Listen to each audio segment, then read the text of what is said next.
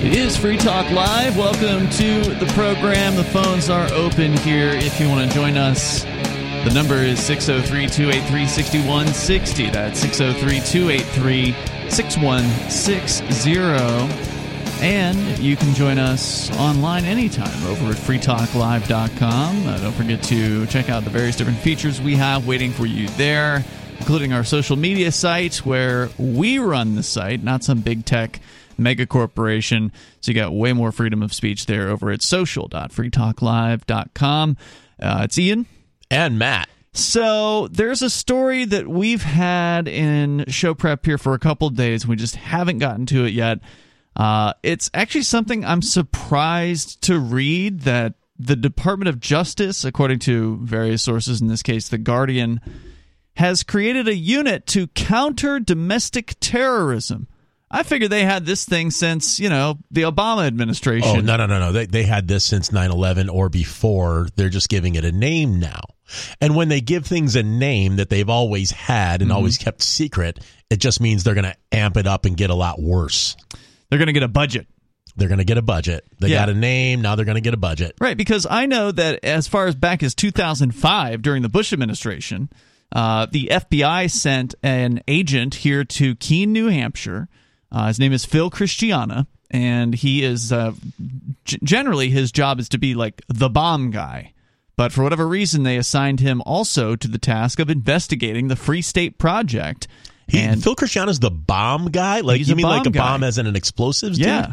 No kidding. Yeah, that's strange. That's what his normal job is. He was investigating the Boston Marathon bombing. I've said this before to you. I don't know if I've ever said it on the air, but this is back when I still lived. I didn't live in New Hampshire yet, but I knew a lot of people in New Hampshire at that point. I was pretty much convinced I was gonna make the move at that point. I just hadn't really set the plans or date. And it was 2011, and the Zuccotti Park, Occupy thing was going on all over the country, right? And all over the world, really.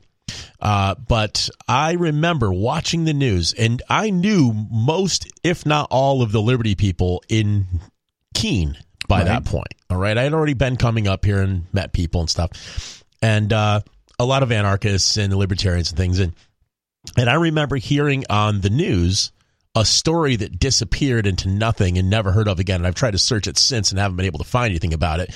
But that's I remember hearing that some anarchists from Keene, New Hampshire were on their way to Cleveland, Ohio. Oh, yeah, I remember And that. they were caught at the Cuyahoga Bridge, some bridge in Cuyahoga County. I know the area a little bit because I used to drive back and forth between Cleveland. And I was like, I don't know any anarchists that would be on their way to Cleveland trying to set a bomb. That's what they were doing. They were setting a bomb on this bridge, apparently, and the FBI nabbed them. So I wonder if Christiana had anything to do with that false flag that never materialized. Yeah, I remember that story, and I remember when I saw the story about that with these three people allegedly from Keene, I was like, I don't know who these people are. And it's not that big of a town. I mean, even if there were even left-wing, like commie anarchists in the area, we'd probably know who they were, at least. I don't know. I mean, there's 20,000 people here. You don't know everybody. You know someone who knows the other person, generally. And they did get coverage in the Sentinel newspaper, and they acted like they were known quantities around here. But that doesn't mean that they weren't set up by the FBI or one of them wasn't working for the FBI, because as we know, the FBI has been basically behind every so-called terror attack that's been planned in the last 15 years. They essentially set up a patsy. They set up some dupe who is usually of low intelligence. Well, we never even saw pictures of these people, so I'm wondering if pictures. I don't remember seeing pictures of them. Did you recognize them as people? Did you ever see them out in at the grocery store or anything like that? It's 20. Again, I don't know everybody in Keene, New Hampshire. It isn't that small. My point is, I'm wondering how many of these people they're just flat out creating from thin air. Like, they don't exist. Like, with all the deep fake photos, and they have that website that can just create human faces out of nothing, and people don't exist. They look really, really real. It wouldn't be much to fabricate an entire existence, a fictionalized existence. It'd be nothing for an organization like the FBI. Well, again, it's more likely that they would just set somebody up. I mean, that's what we've seen them doing over the last 20 years, basically since 9/11. They have been creating terrorism. They have not actually busted any real terrorists. Right. Whether or not the Boston bombers were legitimate, quote-unquote, terrorists, that's probably the best argument as far as, maybe they were because the FBI actually didn't. They weren't involved in setting that one up. All the other ones, every other time since 9/11, whenever. Hey, that sounds like Joe is joining us. We're expecting Joe coming in here shortly. From remote because he's not allowed to drive here, unfortunately, at this time. But we're going to get an update from him on what's going on with his situation. Good. But just to finish the thought before we do that. The FBI, every time you hear about, there was going to be somebody was going to bomb this, Times Square, they were going to bomb this other location or whatever, it's always the FBI who has set up some dupe, some easily led person who they found through whatever. Somebody tipped them off, or they went into the undercover FBI chat room somewhere and said they're mad about what the federal government is doing, and so then the FBI radicalizes that person. Then they give them the bomb that, quote-unquote, which is not really real, but they give them what they're telling them is a bomb, and in some cases they'll put them up in a hotel and pay for them to not have to go and get a job so they can go through with the quote-unquote act of terror that the FBI has completely set up from the moment go. I mean, they've provided the weapon, they've provided the motive, they've provided the incentive, and then they arrest the guy right before he presses the plunger on the bomb, and then they say, "Ha! We've saved you again." Yep. It's happened more than 200 times. Oh, yeah, it happens all the time. And I would suggest that even the FBI was involved with the Boston bombing. Someone was. The guy, little monkeys that were running around the Boston bombing, and all the photos looked suspiciously like Kraft International guys. They were the black top with the tan pants, and they had the logo where it belonged, and toting around black backpacks. And it's like, who are those guys? Why are they all dressed the same? What are they doing there? That's high end security. That's not like. What do you think about this Patriot Front group? Have you heard about them? No. What is that? Oh, you got to pull this up. Sounds like pure FBI to me. Yeah, and it looks like pure FBI. They've actually got the khaki pants, the blue top. They walk around all in masks, and they're carrying shields. They're supposed to be some sort of far-right group, sort of far-right activist The Guardian group. Angels, except right-wing and actually FBI. And they're all wearing the exact same uniform. It's really weird and creepy. One thing I noticed about the actual team that raided the studio here when we were going through that, one thing I did notice about them, and I'm not trying to give Phil Christiana any credit here, obviously, or any of them, obviously, but one thing I noticed about them is they seem to be very by the book, and that to me, I don't think Phil Christiana is high enough in the FBI ranks to actually commit crime. You know what I mean? Like some of those, I don't think he's high enough to actually fake a bombing or something like that. Okay. I don't think he's one of those guys. So to his credit, he might be just working toward that. Maybe so. I mean, I think he's moved up over the years. He's been around for a long time. Like I said, he first popped up in Keene in 2005. And now they're saying they're going to form a domestic terror squad, some sort of division in the Justice Department. And it's like, we know they've been investigating the Free State Project since pretty much the very beginning. I mean, you can tell who they are when they come around. You can tell who they are. I was talking about we need to set up a fighting force. Like no, we don't. Dude. Well, he wasn't undercover or anything like that. He came around and said, "I'm FBI agent Phil Christiana, and I've got some questions for you." And he was trying to interview, I think back then, Dave Ridley, because Dave was one of the earliest movers to Keene. He was living over with Russell and Kat Canning, and so they've been sniffing around for a very, very long time, and that's because they're convinced that the Free State Project is secretly a violent movement, right? Because that's what they're looking for. They figure that everybody is like them, which is to say, prone to violence, and so they're trying to uncover whatever secret violent, conspiracy there is here, which of course there isn't one. They're the world's biggest dirtbags. And they've been unable to do that successfully, and it's now, he's been at it for almost 20 years. Investigating. He doesn't care, he's getting paid. Yeah.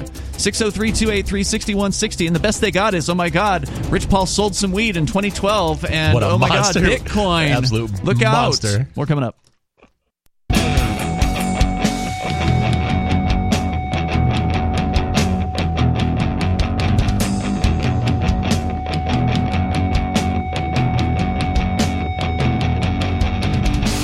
It is Free Talk Live, and you can join us here if you want. The number is 603-283-6160. That's 603-283-6160. Joining you in the studio tonight, it's Ian. And Matt. We're talking about the so-called domestic terror division of the Justice Department. They've now created, I guess, something that they didn't have before, even though it seems like they've been, investigating so-called domestic terror for, I don't know, last couple decades at least, if not more than that.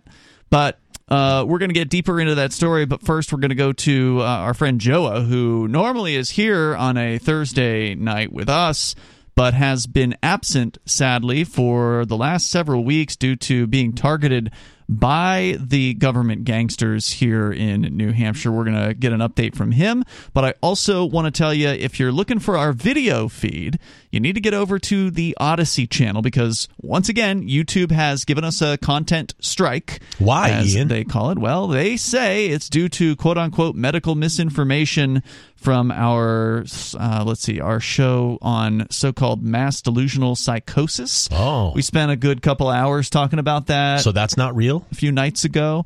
Well, that's what they want you to believe. YouTube is the medical expert. I mean, Yeah. Along with Twitter and Facebook, they know.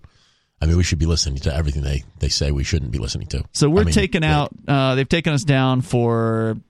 It looks like through at least February 7th. Wow. So we got another 3 weeks before we could possibly stream another episode on YouTube. And it's going to keep happening, okay? So if you've been following us on YouTube, you need to follow us on some other platform. I mean, obviously, you can subscribe to our podcast and listen anytime there over at feeds.freetalklive.com. Of course, we stream live on both audio, MP3 streaming every single night, and on multiple video platforms, but there's only one that is not likely to ever take us down, and that is Odyssey. You can follow our channel there at video.freetalklive.com, and we're streaming there now. You know what we got to do? We got to get the whole listening audience to bomb all the YouTube channels that they're subscribed to. Whenever you watch any video on any topic, go into the comments section and tell the people you got to move this stuff over at Odyssey and get it away from YouTube. We're tired of being controlled. Yeah, that's a good suggestion. If you care about the channel creator and you care about them being protected from takedowns, then that's the way to do it. Let's bring Breaking the Flaw. He's a guy that knows a thing or two about being targeted by YouTube. Hey, you're on Free Talk Live calling us from northern New Hampshire. Hey, how's it going, guys? Hey, good to have you here. Yeah, I'm afraid to drive. I mean, I've been not driving for a bit, but the other day I went to the state house. And I drove because my license is all clear and everything. But then when I left and I headed back home, I decided to go do an audit and file the complaint and a compliment and to two police officers. And then I left, and 2 towns over, I get pulled over. It's like it just doesn't stop. Was this the video where the cop apologized because you had a Montana license plate and he had thought that you were a New Hampshire license plate? Yes. It's the greatest thing I ever read in Auto Trader. It was about those Montana plates. Okay, so he didn't ticket you. He pulled you over, came up, wanted you to roll your window down. We happen to see the video on Breaking the Flaw, which is your channel on Odyssey and maybe on YouTube still. But he came up and gave you a bit of a hassle about rolling your window down. You refused to do that. And he then said, "Oh, well, looks like you're from, your vehicle's from Montana, so I'm just going to say goodbye." And he actually said he was going to apologize, which almost never happens. Yeah. And it's funny. That area is notorious for pullovers because they just sit on the side of the road. This is just north of Bristol, which is like Northbridge. But I also have a video of last year of going to the town offices in Bristol and then leaving, and the cops follow me and really they were on my tail within car lengths, going 35 miles per hour. So it's dangerous, and they had to get ran on my butt, But I had to file those complaints. But you think it's a coincidence or what that they do that right after? They pulled you over immediately after filing complaints? Yeah, maybe 15 minutes. Was it the same department from the same town? No, no, it wasn't. Well, it could have been asking. They could have been asking their buddies for a favor, or it could have been a total coincidence. I mean, he didn't go beyond just pulling you. If he'd really wanted to mess with you, he probably could have. As an expert, I like to recommend that people err on the side of pure paranoia all the time when it comes to law enforcement. Because, just you know how they are. Well, they have radios. Knowing and how such. they act in the results of my Worcester case, the trial that I had, and reducing criminal charges to civil. Well, I'm sure they put a memo out there. This guy disrespected fallen police officers by trampling a garden. Like, this is literally a judge's statement.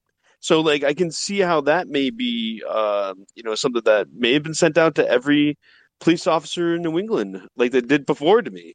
They did this previously, so I don't know. So maybe they didn't. Maybe they didn't. You have been off the show for some number of weeks because on your birthday, however many weeks ago that was, you were going to a birthday party or coming back from it, or one or the other. But anyway, they pulled you over and accused you of having been driving while license suspended, even though you'd like paid off whatever it was that they wanted you to pay off. You said that you'd paid it Community twice. Service. You've done it more than once. I paid my reinstatement fee 3 times, and I paid for that ticket twice. And they're just messing up in the system, clerical errors. It's a joke. And you got arrested over this. You were arrested over that clerical error. Oh yeah. And how did you get this finally cleared up? Because, like you said, you were finally driving again just this week. So what did you do? Just get the reinstatement fees. So you're still considered innocent, right? Like you haven't been guilty of it until you get trial, but like you still have to reinstate, so they can make a decision into court next time we go. Hopefully they don't suspend me. I haven't done anything wrong, so it's on them. It's out of my control. These thugs, the government has total control over our traveling rights and everything. And it's just to be clear, you said you paid this reinstatement fee 3 times, so you were finally able to confirm that they actually processed it, that it was actually settled, and that you're no longer suspended? Oh, I got into a good relationship with the Hillsborough Court and the DMV. Like I've called so many times that I probably met every single one of them, and and like got some of the repeat ones too. They played games, like they lie about process, and it creates a huge headache. It could have been over in 2 phone calls, Right. So even though you and I was at your arraignment the other day, a couple weeks ago or whenever it was, so even though you've taken care of all the payments and everything, the prosecutor told you at the arraignment he was going to drop the charges, and then he decided, no, I'll just drop the charges later when you go to trial for the speeding ticket that you got. Yeah, which I'm questioning that too, But I also merged it with my parking ticket, and you can see how that whole parking ticket goes on Keene. You're going to have a double trial coming up in April. What's the date? Do you know offhand? April 21st. April 21st in Keene. So speeding ticket, parking ticket. It's going to be fun. We'll be there. Joe, anything else you want to share tonight? No, you guys are great. Thank you for what you do. Check him out. He's got a great government accountability site, holding the police accountable and other government bureaucrats. Check out Breaking the Flaw on Odyssey. Great dude. And YouTube as well. All right, more coming up. It's Free Talk Live.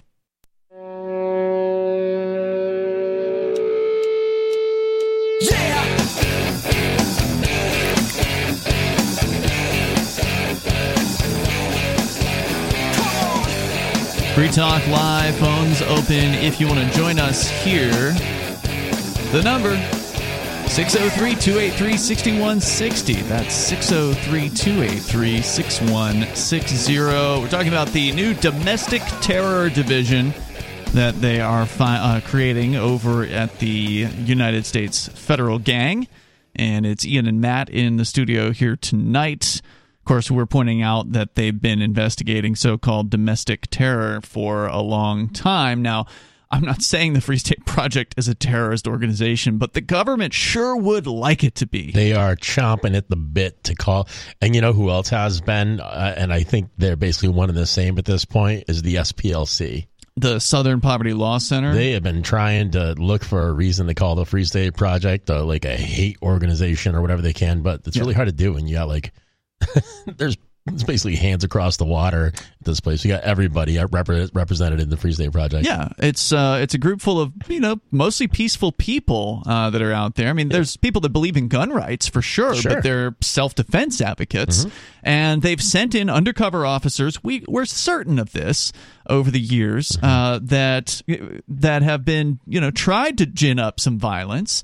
And I remember when one guy came over to the Keene Activist Center, I got a heads up from Ademo Freeman, the creator, the founder of Cop Block, who told me, hey, there's this guy, he's really weirding people out. He's weirding me out. He's setting people's radar off and talking about violence. And I went over there and, did a quick interview with him. And he basically just came right out and said he believed in using violence against the government. I said, "Oh, you have to go." I said, "You don't belong here, man. Sorry, but you can't hang out here. So see ya." And that was the last we ever saw of that guy. Yep. And it just seems like that's what they're trying to do. They're trying to infiltrate peaceful movements, and then they just kind of hang out in a violent idea, just go fishing, basically, like, we'll toss this out there and see if anybody bites, and then, bam, they got you.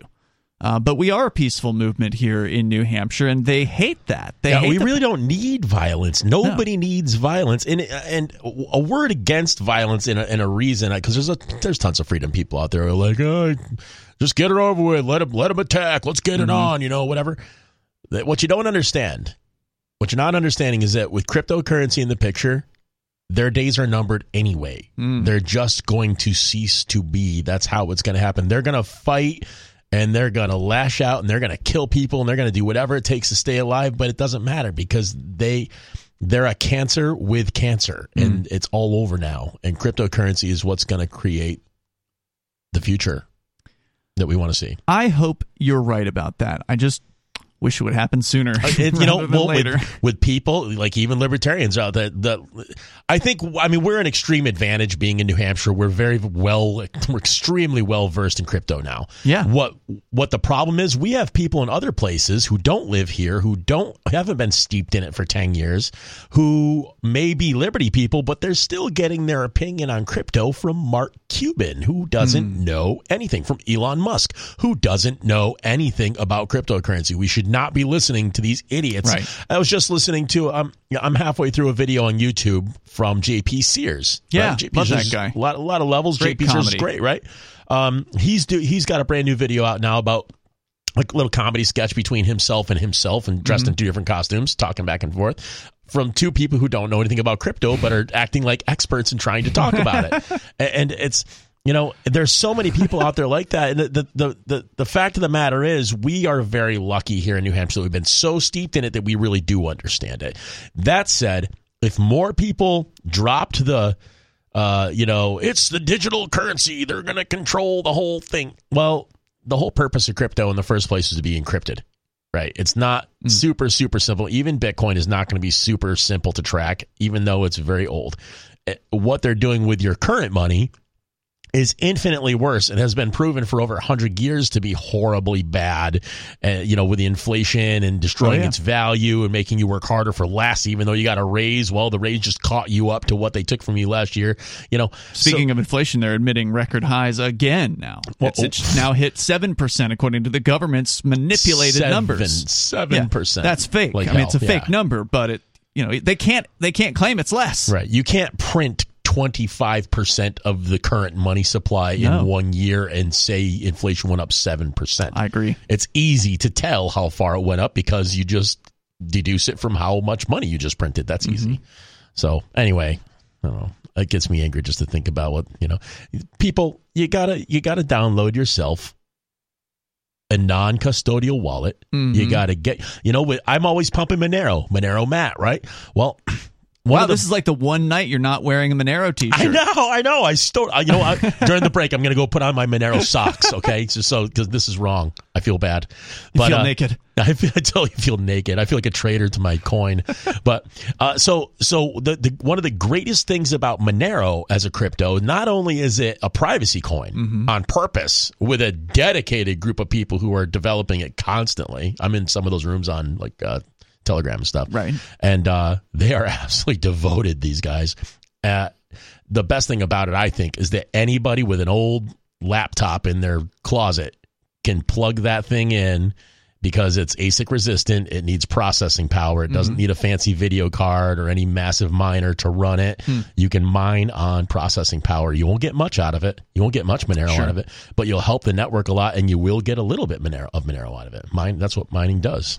So it's neat stuff. It really is. I like great. Monero. I wish it were more popular. Yeah, if you like freedom and privacy, then you like Monero. Yeah, the FBI, by the way, hates it. They absolutely are disgusted. They are. It's more than hate. I saw the look in their eyes when they were asking. Did they ask you questions about Monero? Well, I wouldn't talk to them. Okay, they asked me a million questions about Monero. They want to know all about Monero. It's like, and that puzzled me. It's like, what do they care about Monero for? And the one guy kind of spooked me. He looked at me and goes, "You like the Edge wallet?" That's a weird question. And I said, "How the hell did you know to ask that?" And he goes, "You're wearing an Edge wallet shirt." I was like, observation. So we did have one out of that whole serious episode. We did have one little laugh together. I was like, okay, he caught me. You point a gun at a dude at 6 o'clock in the morning. Yeah, he's going to be a little flighty, a little bit of wacky. So, they wanted to know all about Monero, man. They want to crack it. The IRS came out with a bounty. They're offering I don't know how many hundreds of thousands or millions of dollars to somebody that could crack Monero, and it ain't happening. No, it's not yet anyway. I mean, the way it's designed is specifically so that it can't be, and the people who design it are constantly on the prowl to make sure that it can't be. So if there's an opening in it, they're going to find it, they're going to slam it shut, and I don't think they really find the code itself is, it's pretty much sealed shut from the day it was created. There was no back doors or anything like that. There was something early on, and I don't remember much about it. It's been years since I've heard the story. There was some sort of exploit early on that was able to reveal some early transfers on Monero. Oh, was there? And they fixed that. I read a study from Stanford University where, I don't know if I told you about this or if I talked about it in the air, and probably not everybody heard, I'll talk about it again. But I read a study from, I think it was Stanford University, and some doctoral level computer science types were doing their doctoral thesis on cryptocurrency, namely privacy coins. So they got some Zcash and they got some Monero. And what they arrived at after using the full power of their university's computing power to tear apart these codes, they basically said that tracing a Zcash transaction was not something that they were able to do, but they felt they were very close. But the Monero was basically a constant exercising and throwing off their hands. Wow. And that was I think a 2020 study that they did, and those are doctoral level people doing heavily funded. I'm sure the government probably threw money at them for that. If the government somebody wants to do their doctoral work on tearing apart Monero, we're going to help them do that. Sure, we'll fund that study. So I'm sure there was probably some government money there. There's probably university money, and not to mention the full processing power of the university. The number, if you want to join us, 603-283-6160. Whether you want to talk about the new domestic terror investigation arm of the so-called Justice Department. We haven't even really started that story, so we'll get into that coming up here in a moment. Whether it's inflation, I got a story about that. Talking about cryptocurrency as well. Now, Wikipedia is debating whether or not they want to continue to accept cryptocurrency. More coming up. We'll explain all of that if we get the chance. Your calls are welcome as well.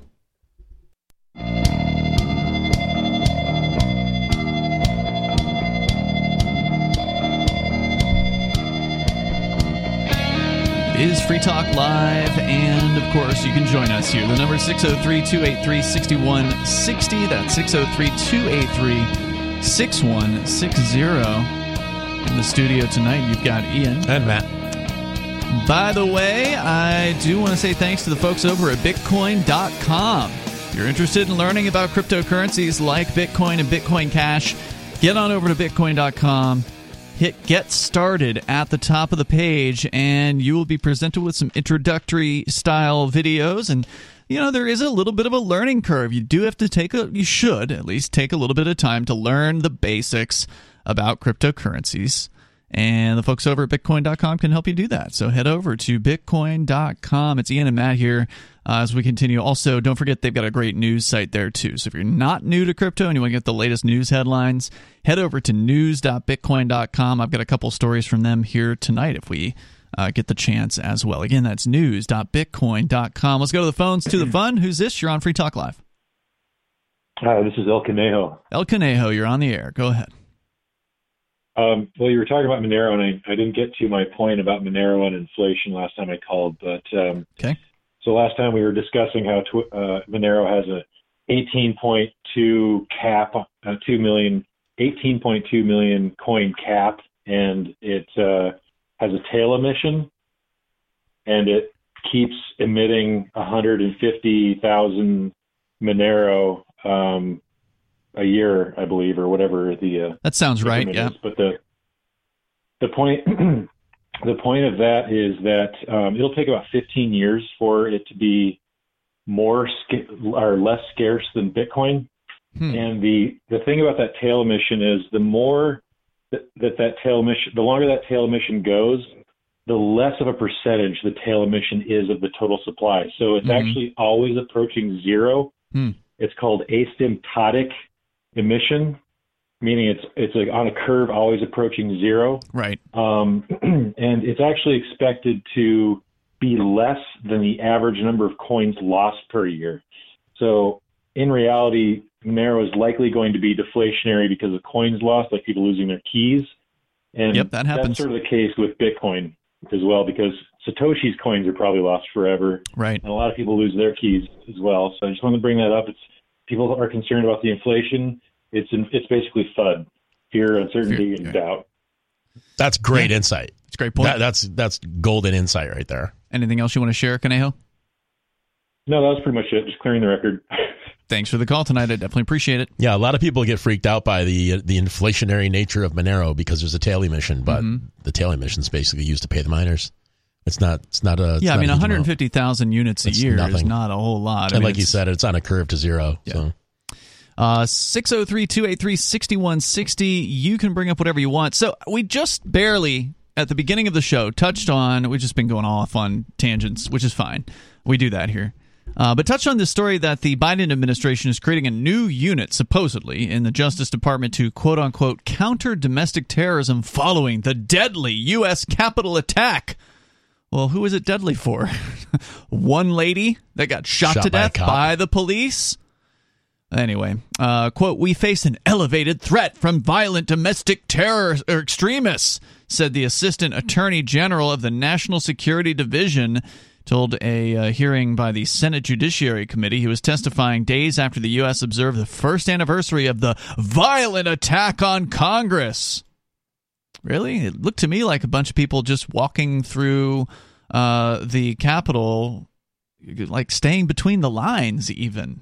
Yeah, I saw a meme earlier this week of like an 80-year-old woman waving an American flag, and she was involved with it. And they said the brutal violence, the brutality of the 76th Mima division. It's ridiculous, but yet the media just keeps on trotting this out. And you know the rules of propaganda say if you just say a falsehood over and over again, if anybody needs to be told at this point, the media is a wing of the government. Yeah, absolutely. Olson said the number of FBI investigations into suspected domestic violent extremists had more than doubled since the spring of 2020. In November, a top FBI official told the Congress that the Bureau was conducting around 2,700 investigations related to domestic violent extremism. Olson defines such extremists as, quote, individuals in the United States who seek to commit violent criminal acts in furtherance of domestic, social, or political goals. He said further, domestic violent extremists are often motivated by a mix of ideologies and personal grievances. We have seen a growing threat from those who are motivated by racial animus, as well as those who ascribe to extremist, anti-government, and anti-authority ideologies. So in case you were wondering if the FBI was actively investigating the libertarian movement and the voluntarist movement, they just made it crystal clear because, yeah, we're not in favor of so-called authority. A lot of us don't believe in it. We just don't even believe the idea exists. Larkin Rose wrote an excellent book about this years ago. Yeah, and one of them was called The Most Dangerous Superstition. Excellent writing. Somebody, I don't know who it was, thank you to whoever it was, sent me that while I was in jail. Not this time around, but the last time for civil disobedience a decade ago. And I read it back then, and he points out authority is essentially just, it's a religion. The idea, the belief that another human being who is purportedly born equal to you can somehow be given some extra authority or this power, right? This thing that doesn't actually exist except in the minds of the people who believe in it. And he's not wrong. In fact, I think he hit the nail on the head. And a lot of people who've been, I love that he wrote it down. The best part about Larkin Rose, he writes that stuff down, and you can actually access the thoughts and share it with your friends. They're little paperbacks, you know. They're not, it was a really short book. It's not, Anatomy of the State by Murray Rothbard. This is a small, little, it gets little the point across. Book. Yeah, quick and painlessly. Well, depending on who you are, painlessly. Yeah. I've lost my train of thought there. Talk about Larkin Rose books. Yeah, Larkin Rose. The Greatest Superstition. The Greatest Superstition. Never mind. Totally gone. Phones are open here if you want to join us. 603-283-6160. I love that viewpoint because it makes sense. If we're both born equal, and I think most people would agree with that, right? Like humans are supposedly at least born equal, whether or not, you can bench press more than me or I can run faster than you. We're born equal and we have the same rights. Maybe it would make people more angry to say we're not born equal. That's a government lie. We are not born equal. What do you mean by that? Well, maybe it'd make people angry enough to stand up and defy the government if they were told from birth that you aren't equul. There's a group of people who are better than you. They say they're better than you. You're saying the government is better, so the government people, those the goons, tyrants, despots, parasites, thugs, mafia gang. But generally, humans have come to the idea of human rights, and we like that idea because it's very feel good. Well, and it makes sense. The Constitution is very feel-good, but it doesn't work. Well, the Constitution is a document for running the government. It doesn't have anything to do with human rights. Human rights are... The Bill of Rights, I should say. Well, the Bill of Rights supposedly respects the human rights, but it doesn't grant rights. Correct. The government is just a group of people, so it couldn't possibly grant you something you didn't already... if you've got rights, you're born with them. Yeah, nor would they want to protect them for you. Correct. And so... human rights are a good idea. That's why most people agree with them, because it helps us interact with one another. It helps us respect one another and give each other, enough leeway to live life how we want, as long as we don't harm and violate somebody else's rights. I mean, rights make sense. They're a good agreement for human beings to have a good society together, I think. And we know the government gang doesn't care about them. We know they don't respect them. We know they do whatever it is that they want to do. But the reality is, if you're born with the same rights as another human being, you don't have authority over someone else. You're born with the same rights as them. So you can't give somebody so-called authority. Something you don't have. Right. You cannot vote. You can't get 10 people together and vote, say, all right, well, the 9 of us voted and the one guy left, you don't have rights anymore. You can't do that. That's not that's not how this is supposed to work. But yet people believe in the idea of authority because they've been, told from day one. Oh, that was my forgotten thought. The government is definitely a religion, and you can tell if you look at all the giant granite monuments they've built to themselves, and you go into their courtrooms full of pews, literally, and there's a man in a black robe, mm-hmm. and that's a priest if there ever was a priest. Yes, absolutely right. And they all look to them, right? Like the man in the black robe can tell any of the men with the guns and the uniforms what to do, and they will do it without question.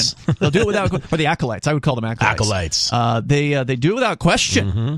Like when Judge Burke here in Keene told his acolytes to arrest Adamo Freeman for walking up the stairs and asking him questions. He says, he threatened me. I want to ask a man about a hat. Yeah, and they just arrested him. And it didn't matter later when they dropped the charges 2 weeks later after he was sitting in jail for 2 weeks, and then, no kind of actual... there was no punishment for the judge or for his acolytes in that case. He's better than equal. So, authority is a bunch of BS, but we're going to continue here with the new targeting of so-called domestic terrorists. People who don't believe in authority are included in that group. There's more coming up. It's Free Talk Live.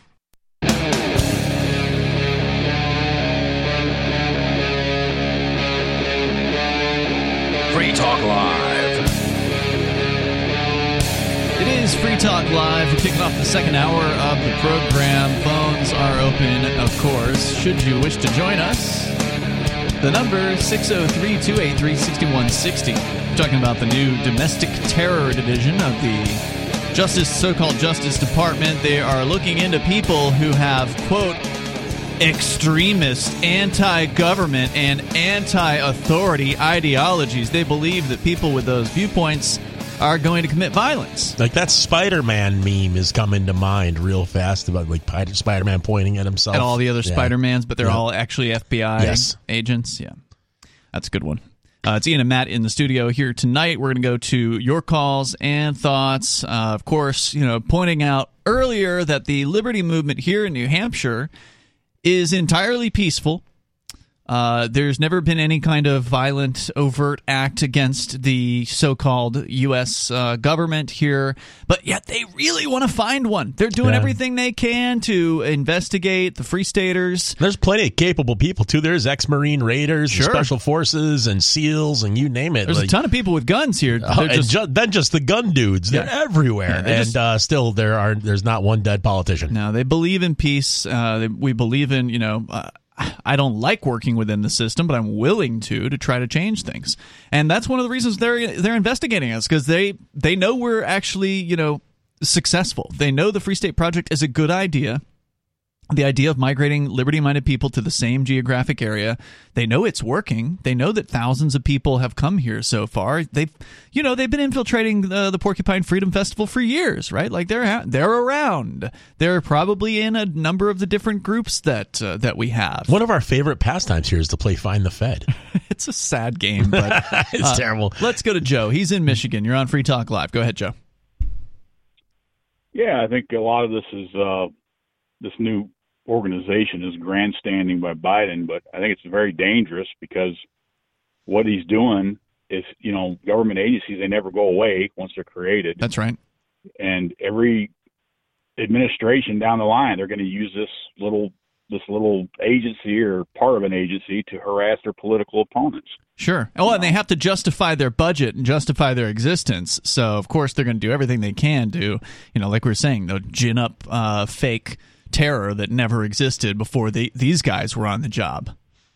Well, these leftists that are currently in power, they've been screaming about white supremacy for the past few years. Where are all these groups that they're talking about? They use it as a label. There are some nut job white supremacy people out there. Nobody's joining their groups. It's a way to label people, and that way when they demonize you and label you as something, then what was the group you were talking about, Ian? The Patriot Front? Patriot Front. Yeah, you pulled up did you pull up an image of them? Yeah. Oh yeah, it's hilarious. There's 3 dudes with masks and one stooge without a mask. That's the good guy right there. He's getting duped. To your point, Joe, I mean, you're saying these groups, these white supremacist groups, are not having people joining them. Actually, I bet you if the truth were told, you'd find out the majority of them are FBI agents. Like these people are rife with FBI agents and informants in these white supremacist groups. When they can demonize you, then when they come and they raid your house and they kill your dog and all this stuff, then the public won't care. Oh, he was crazy or he was this. This goes back. They've been doing this for decades. Yep. Same playbook. They murdered Randy Weaver's wife and kid because he cut down a couple shotguns too short, and then we all know what they did in Waco. Yeah. I mean, who's the terrorist? Seriously, who's the terrorist? The people? By definition, the use of violence to achieve a political end is terrorism. And that's all they do. That's right. I know preppers. I'm kind of a half prepper. I don't live off grid or nothing. But so you're only half terrorist? Yeah, I believe in being prepared and all that stuff. But I know people, they're peaceful. They mind their own business. They live out in the sticks. Mm-hmm. They do all the, growing the gardens and, everything. That's terrorism right there, growing gardens. Are they terrorists because they just want to be left alone? Yes. I mean, seriously. Or what if somebody's got some, oddball religious views about, or they join a cult or whatever. They can use it as an excuse. And when you get a right-wing guy in there, what do they'll use it, well, they were extreme environmentalists or they were some type of left-wing group. That's why we went in and killed their family. Or, it's if you thought the conspiracy stuff in the past was, most of it's bull crap, but it's not all BS. I'll tell you what, the conspiracy theorists have been batting 1,000 in the last 2 years during COVID. I mean, they've been almost right about everything. You ready to admit chemtrails? No. Well, I mean, yeah, I don't believe in chemtrail stuff like that. Yeah. But I'm just saying, these drones, like these police drones, they use that, facial recognition software and all that stuff. So just basically, you got to be careful about anything now. If you go to a school board meeting, are you going to be a terrorist?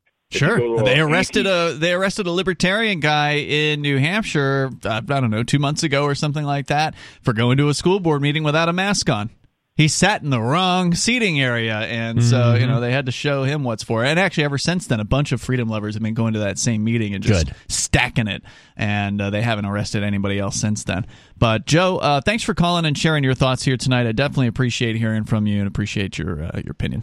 The number 603-283-6160. That's 603-283-6160. In relation to this Department of Justice crackdown on so-called domestic extremists, domestic terror, they arrested some people, apparently, including the founder of Oath Keepers, Stuart Rhodes, charging him and several others, from what I understand, with seditious conspiracy in the January 6th Capitol quote-unquote riot, according to the Washington Post. Have you been following this story at all, Matt? I just read about it a little bit earlier. Yeah, so Stuart Rhodes, founder and leader of what you gotta love the Washington Post and their opinionated news piece here, which says extremist group Oath Keepers. Now, what exactly is extremist about Oath Keepers? These are literally guys. Maybe there's some women too, but they're literally guys who swore an oath to uphold the United States Constitution. Usually they were in the military or in some other branch of, the federal government service, and at some point they swore an oath to the Constitution. It seems to me everybody who's ever sworn an oath to the Constitution ought to be a part of the Oath Keepers by default. Yeah, if you actually took it seriously. Yeah. If you've actually read it, if you've actually, processed it and understand it. And a lot of those guys have. In fact, former co-host here on Free Talk Live, Chris Reitman, who hasn't been on because he's been busy running a really cool convenience store here in town called Mighty Moose Mart. He's like the local Oath Keepers guy. He's the New Hampshire. That's right. I don't know if he still is, but at least a few years ago, he was protesting out in front of the military recruiting center here in Keene, like with a rifle strapped to him. That's right. And these are guys who believe in the right to defend yourself and other rights that are supposedly protected by the Constitution. They swore an oath to uphold it. They swore an oath to protect it from enemies, foreign and domestic. And they haven't, from what I can tell, done anything violent. They haven't actually gone to protect us from the domestic enemies. They were thinking about it, though. Right. Thinking is illegal. Yes. That's what conspiracy is. Well, I guess conspiracy goes one step beyond thinking and goes into talking.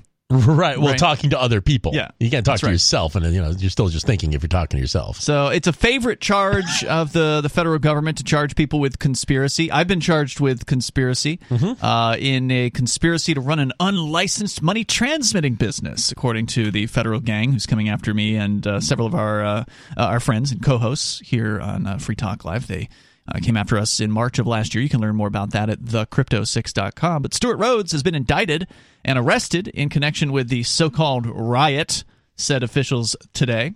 The 56-year-old who was at the Capitol that day but said he did not enter the building is the most high-profile person charged with the investigation so far. He is charged with seditious conspiracy along with 10 other Oath Keepers members or associates. Most of the individuals were previously arrested, but one, Edward Vallejo, who I believe is a friend of Adam Kokesh, is also facing charges as part of the case against the Oath Keepers for the first time. Officials said Rhodes was arrested this morning and Vallejo was taken into custody in Phoenix. Rhodes was in Texas at the time. Grand jury has leveled the charges. We'll tell you a little bit more. There's not that much that we know at this point because it's pretty early on, but more coming up here in a moment, and you can share your thoughts. This is Free Talk Live.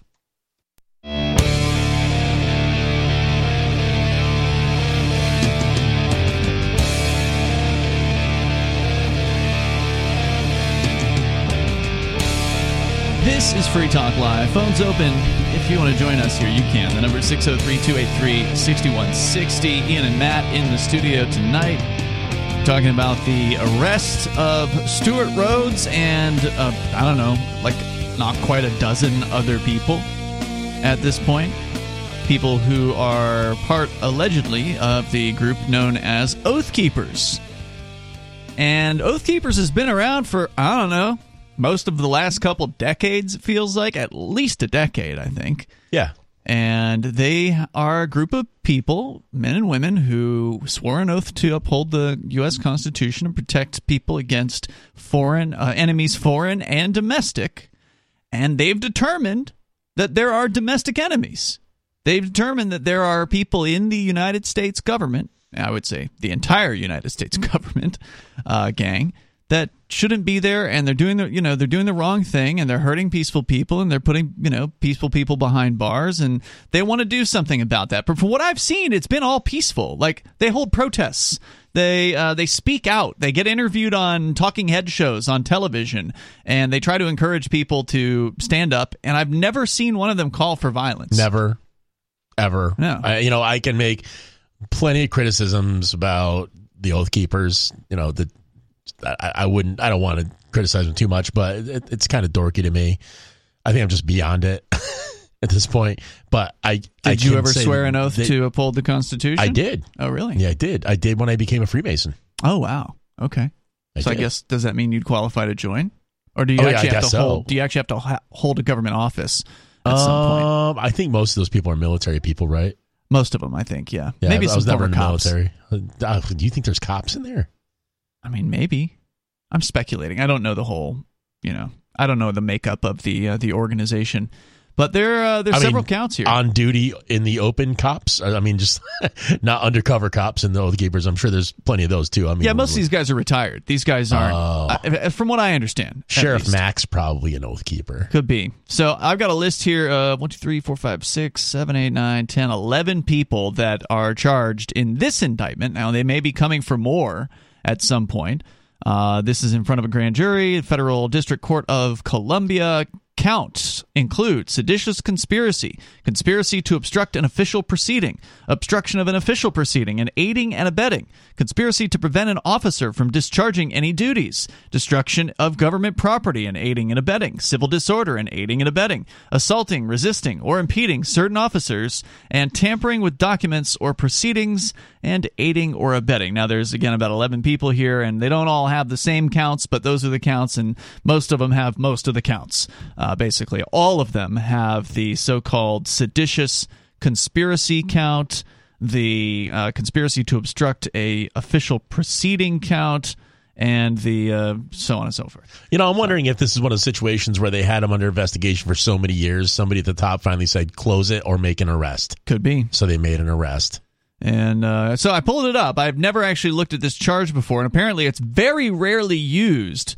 According to Glenn Greenwald, who was looking at this earlier today, the seditious conspiracy charge, which says as follows, quote, if two or more persons in any state or territory or in any place subject to the jurisdiction of the United States conspire to overthrow, put down, or to destroy by force the government of the United States, or to levy war against them, or to oppose by force the authority thereof, or by force to prevent, hinder, or delay the execution of any law in the United States, or by force to seize, take, or possess any property of the United States, contrary to the authority thereof, they shall each be fined under this title or imprisoned not more than 20 years or both.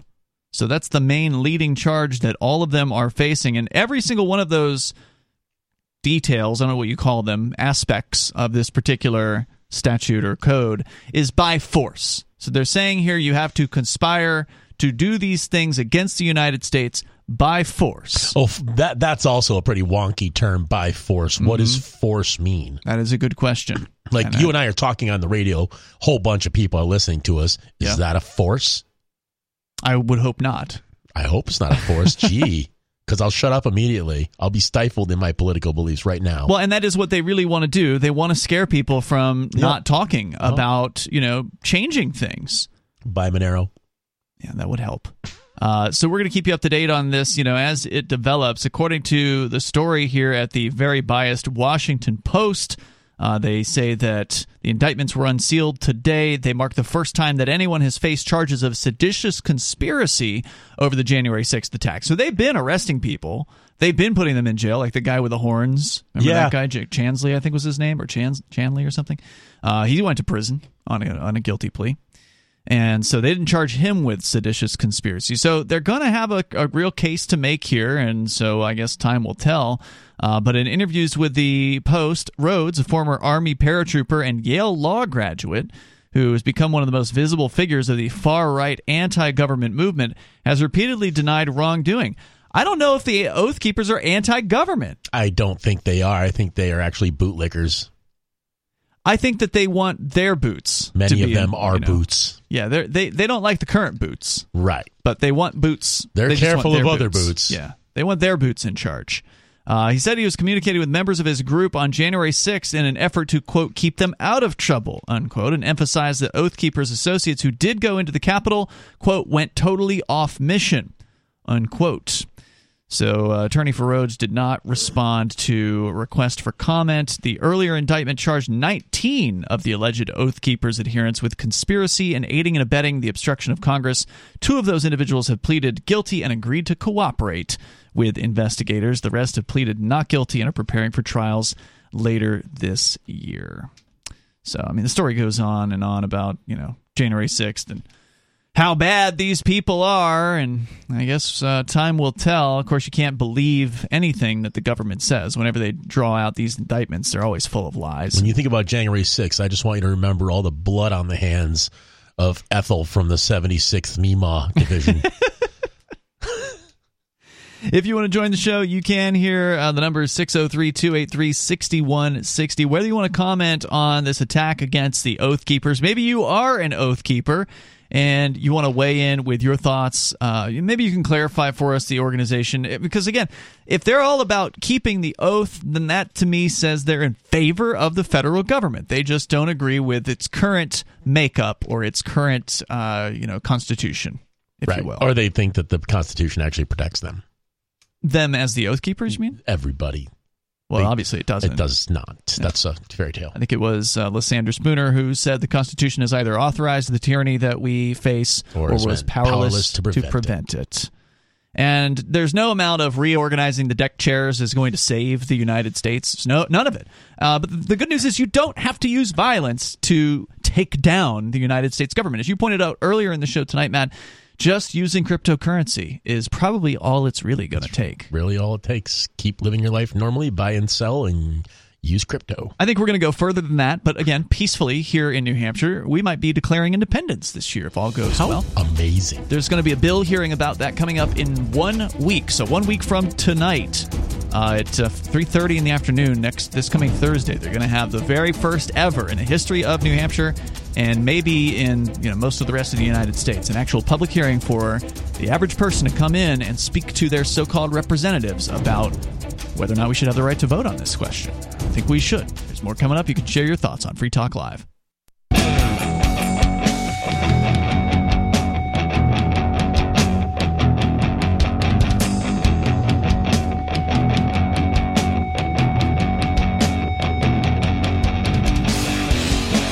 It's Free Talk Live. You can join us here. All you got to do, call in, bring up what you want. 603-283-6160. Whether you want to weigh in on the Oath Keepers who were recently rounded up by the federal gang and now charged with things like seditious conspiracy. And I do have the 48-page long indictment. I haven't had much of a chance to really take a look at it here, but if we get a chance, we'll see what the allegations are. They're saying here that Stuart Rhodes, allegedly was planning to commit some sort of violent acts to somehow overthrow the government. That's so hard to believe. Even though he didn't do anything in that regard. And usually the way they get these charges is they have infiltrators. They have people who work for the federal government who join groups who might potentially be opposition to the federal government, and then they try to stir up that opposition. They try to encourage people to say things that could get them charged with things like conspiracy. But let's go to Paul. He's calling us from Arizona, where he's listening to K-Talks. Go ahead, Paul. Hey, good evening, gentlemen. How you doing? Welcome, sir. You're on the air. First of all, I'd like to, the Oath Keepers being charged by the government is kind of goes against the Militia Reform Act of 1903. If you're not familiar with that, that is after the Spanish-American War, the military realized that not all state militias kept to the same amount of readiness. So they reworked things, and by an act of Congress, we now have 3 lines of defense. We have your standard Army, Navy, Marines, Coast Guard as our first line of defense. Our second line of defense is the National Guard of various states. Some states have an air wing, other states have an infantry. And the third line of defense is the unorganized militia, which is every man or woman over the age of 18. By an act of Congress, you are the militia. Now, the reason most militaries, well, all militaries, train with the same weapon is so that in the heat of battle, should a Marine drop his weapon and run over and grab an Army guy's weapon, he's going to know how to use it because they're all trained on the same weapon base. Which is why, by an act of Congress, every citizen of this country is entitled to own an automatic weapon. And that is not to hunt deer, like Como says. That is to protect yourself against a tyrannical government. Feedback, gentlemen? I mean, that's why people should have the right to bear arms, in theory. It's one of the reasons why, ostensibly, the U.S. government hasn't gone so far as, say, the government of Australia, with its quarantine mandates, quarantine camps, forcing people against their will out of their own homes and into government oppression Thomas camps. Jefferson, sorry to interrupt you, but after Thomas Jefferson wrote that revolting against a tyrannical government is duty. When we fought the Revolutionary War against Britain, 5% of the population was actively engaged in the war effort. Our government has become so big that you ever see the movie Patriot? Mel Gibson? Sure. Why should I trade one tyrant 3,000 miles away for 3,000 tyrants a mile away? Indeed. That's what we have now. Yep. We're being taxed more now than ever. Absolutely. To fund a behemoth. Now, let me ask you this question. Our government really is supposed to provide 3 things for us: national defense, taxation, and infrastructure. We don't need a Fannie Mae and a Freddie Mac giving everybody a loan, especially if you can't qualify for it. The Department of Education was a big boondoggle.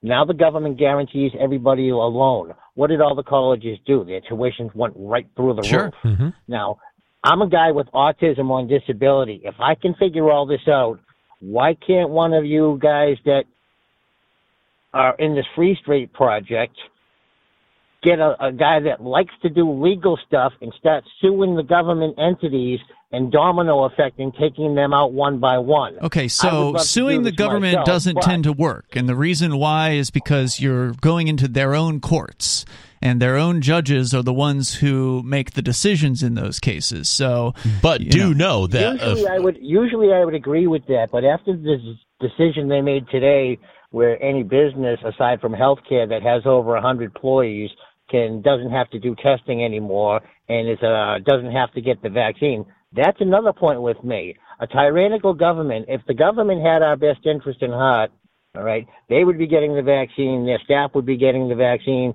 the post office would be getting the vaccine.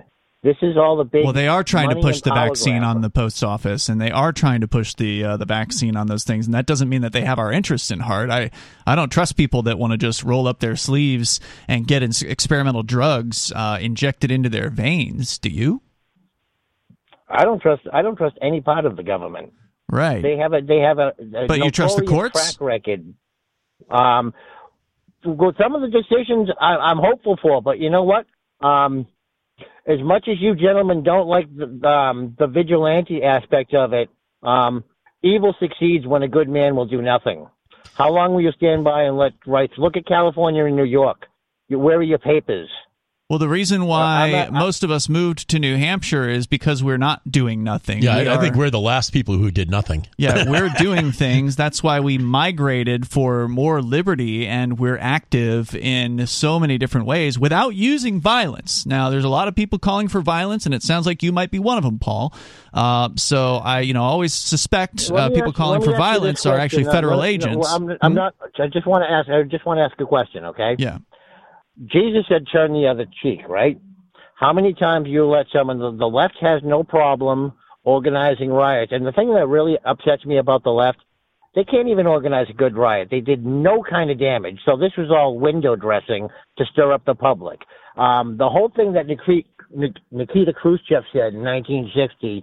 America will never be conquered by an outside power. America will be conquered from within, using their own constitution against them. That much is definitely true, but as far as violence is concerned, the thing you have to understand is the state understands violence. They live and breathe violence. They are prepared for violence, and they want violence. Love it. They can't wait. They can't get enough. They want. If you are violent with the state, you are playing right into their hands, and they will use you as the example for why we need more of the state. And that's what they're going to do with Stuart Rhodes. Completely addicted to it. They can't get enough of it. They can't wait for other people to join them in it, and the best way to win that fight is don't fight that fight. Yeah. Thank you, Paul, for the call tonight. I do appreciate hearing from you. I understand why people are upset. I understand why they want to go in that direction, but the reality is, if you have enough people, you don't have to use violence. Right. And if you have incredible tools like cryptocurrency, it's out there. The genie's out of the bottle, and it's over. Whether that happens tomorrow or 10 years from now or 20 or 50 years from now, the fact of the matter, it's out of the bottle, and it's not going back in the bottle, and they have no control over it, and they're afraid of it. We know they're afraid of it for a fact. And if people are fed up, and I think a lot of them are, whether it be the Republicans or the Democrats in Congress or the presidency, whatever, I think people are just generally fed up with the federal government here in New Hampshire. If people are enough fed up with that, we can say goodbye, and we can do it without being violent. We don't have to fire on the federal fort. We can just peaceably declare independence and then say, that's it, we're breaking up. We're going to do our thing over here. You guys do your thing over there, and maybe we'll trade, and then we'll try to get along, but we're going to just do our thing. TTYL. Yeah, and so that, I think, is an exciting potential future here in New Hampshire. And one of the reasons why it's possible here, and the reason why that ball is moving forward here, is because we've been very active.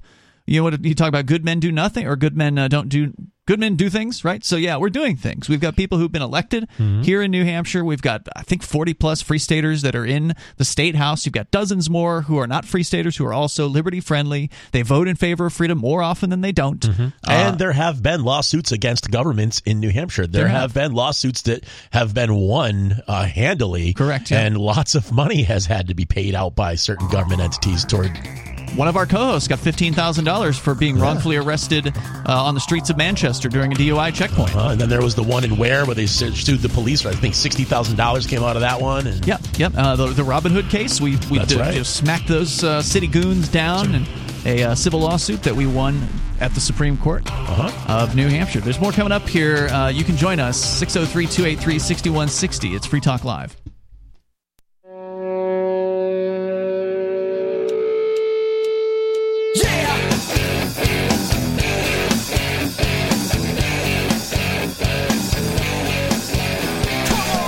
It's Free Talk Live. The phones are open here if you want to join us. The number is 603-283-6160. That's 603-283-6160. In the studio tonight, you've got Ian. And Matt. Coming up, Matt, you just found something pretty amusing on 4chan. I'm still giggling about it. By somebody who claims to be a retired federal agent. I don't think they're retired. I think they quit. Okay. Well, they quit their job, and we'll get into why. The best kind of cop is one who quit. Yeah, and then speaks out. That's the best kind. I'll take them right on. They're with us. So, yeah, you can bring up whatever you want here. We're still talking sort of about the alleged conspiracy, so-called seditious conspiracy by Stuart Rhodes and other members of Oath Keepers. They've been arrested and rounded up by the federal gang here, I guess, within the last day or two. But first, we're going to go to more of your calls and thoughts. I do want to let you know about Intercoin.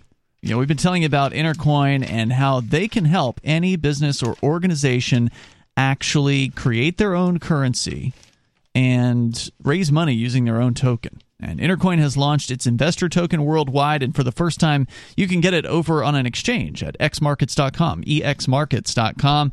You can use your an email address to sign up so you can keep your privacy intact. They don't need to know who you are, which is pretty amazing for an exchange.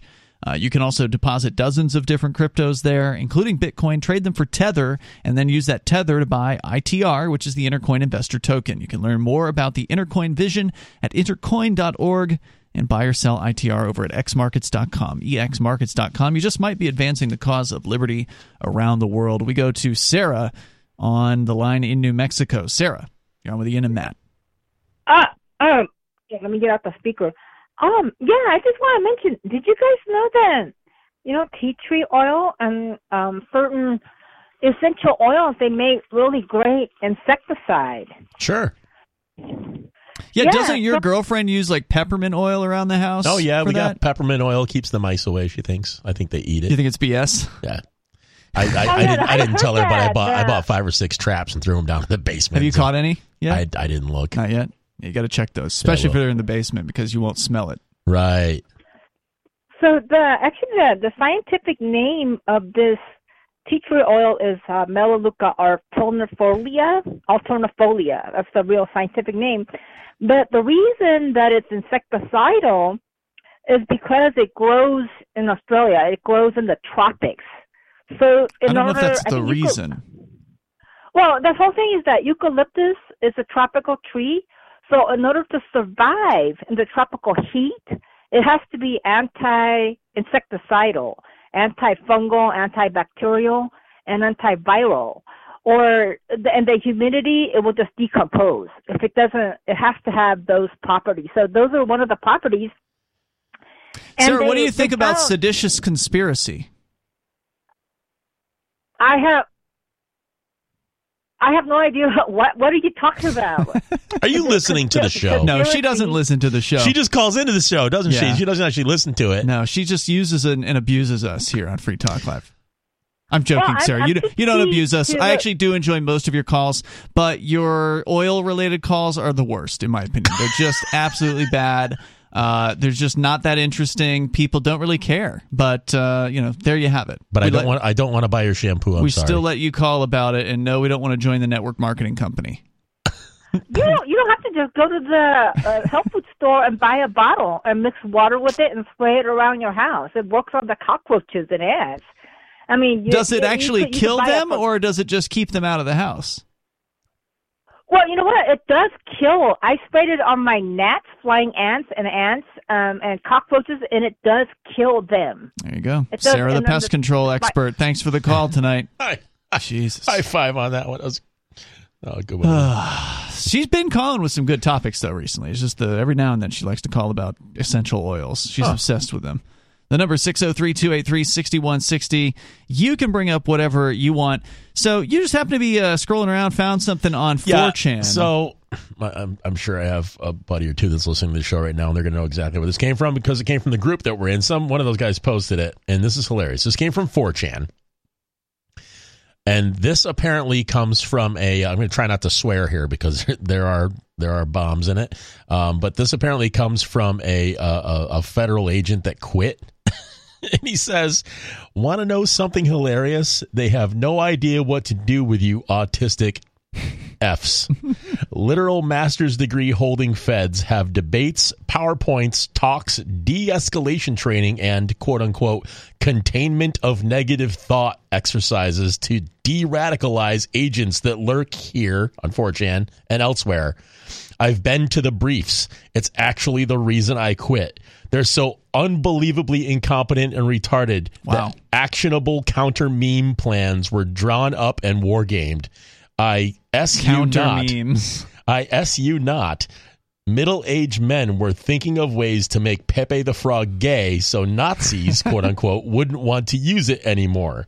They have nothing. Outside of blatant censorship, they have lost.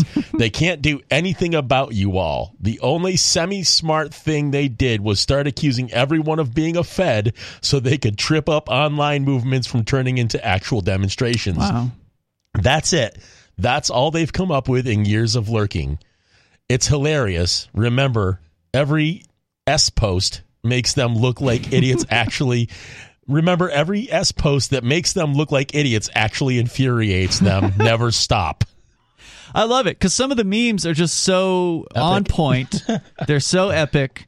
They really just are very incisive against the government gang, and like you're saying here, they can't compete against that. They're not funny. No, these people cannot handle this, and machine men with machine minds, as Charlie Chaplin once said. And unlike people like Stuart Rhodes, who are very easily identifiable because they're a central figure in a centralized movement, a top-down command and control movement like the Oath Keepers, these people on 4chan are completely anonymous. Absolutely. And that's the thing. We don't know for sure if that's an actual federal agent because it's just another anonymous post on 4chan. It's funny. It is funny. It seems like plausible. Legit. It's plausible.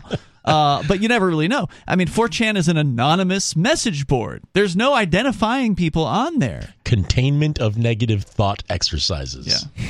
Yeah. Good luck. Negative. Yeah, so I mean, they've got that going against them. You talked about earlier how they've got the Monero and cryptocurrencies going against them. That's undermining the government's financial system and doing it completely peacefully, doing it completely voluntarily. The autists, as they put it, on 4chan, coming up with amazingly fun and incisive, poignant memes. There's nothing they can do about that. They're not going to shut down the internet in the United States. They, that would be very unpalatable. The government gang needs the internet too, right? Correct. Like that's a big tool for them. And arguably, even without an internet, you could still set up intranets and function just fine with blockchains. I think people would figure out something to do if they did shut it finds down. a way. So you've got those two aspects. Then you got the Free State Project, where liberty-minded activists, physical, real-world activists, are coming together in one geographic area in order to work towards more freedom, and it's working. I took Bonnie to the State House it was her first visit to the New Hampshire State House this week. We were going to testify about a bill to decriminalize psilocybin here in New Hampshire. And so, I kind of taken her around, showing her the ropes, showing her how the, testifying works. And you can, here's the form you got to fill out and all that stuff. Introduced her to a couple of state reps because if you are in New Hampshire and you've been around for a little while, you've probably met some state representatives if you've gone out to activism events because they come out to these things. A lot of them are freedom-loving libertarians who ran for office as like Republicans, and they're free staters, so they come to the events. So if you've been around, you've met a bunch of legislators. Like where I'm from, and I don't know what it's like in New York, Matt, but I imagine it's similar to Florida.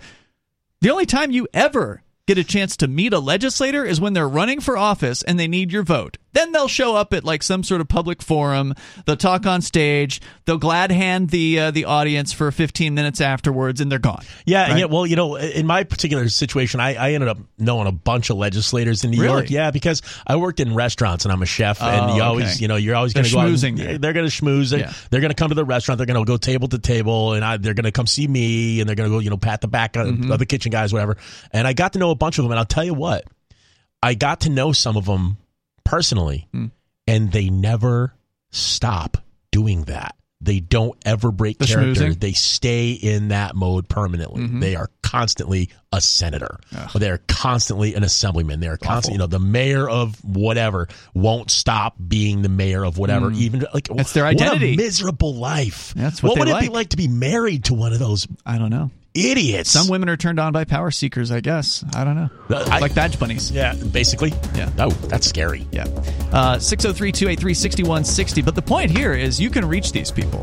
The representatives in New Hampshire. You can walk right up to their house, knock on the door, say, hey, what's up? Well, and once they know you, and they will if you go around and do things and you're active, they'll come up to you in the State House. Yeah. They want to talk to you. There's more. And by the way, that State House is crawling with libertarians. Not just the state reps, but just activists there to testify on things. Hour 3 is coming up.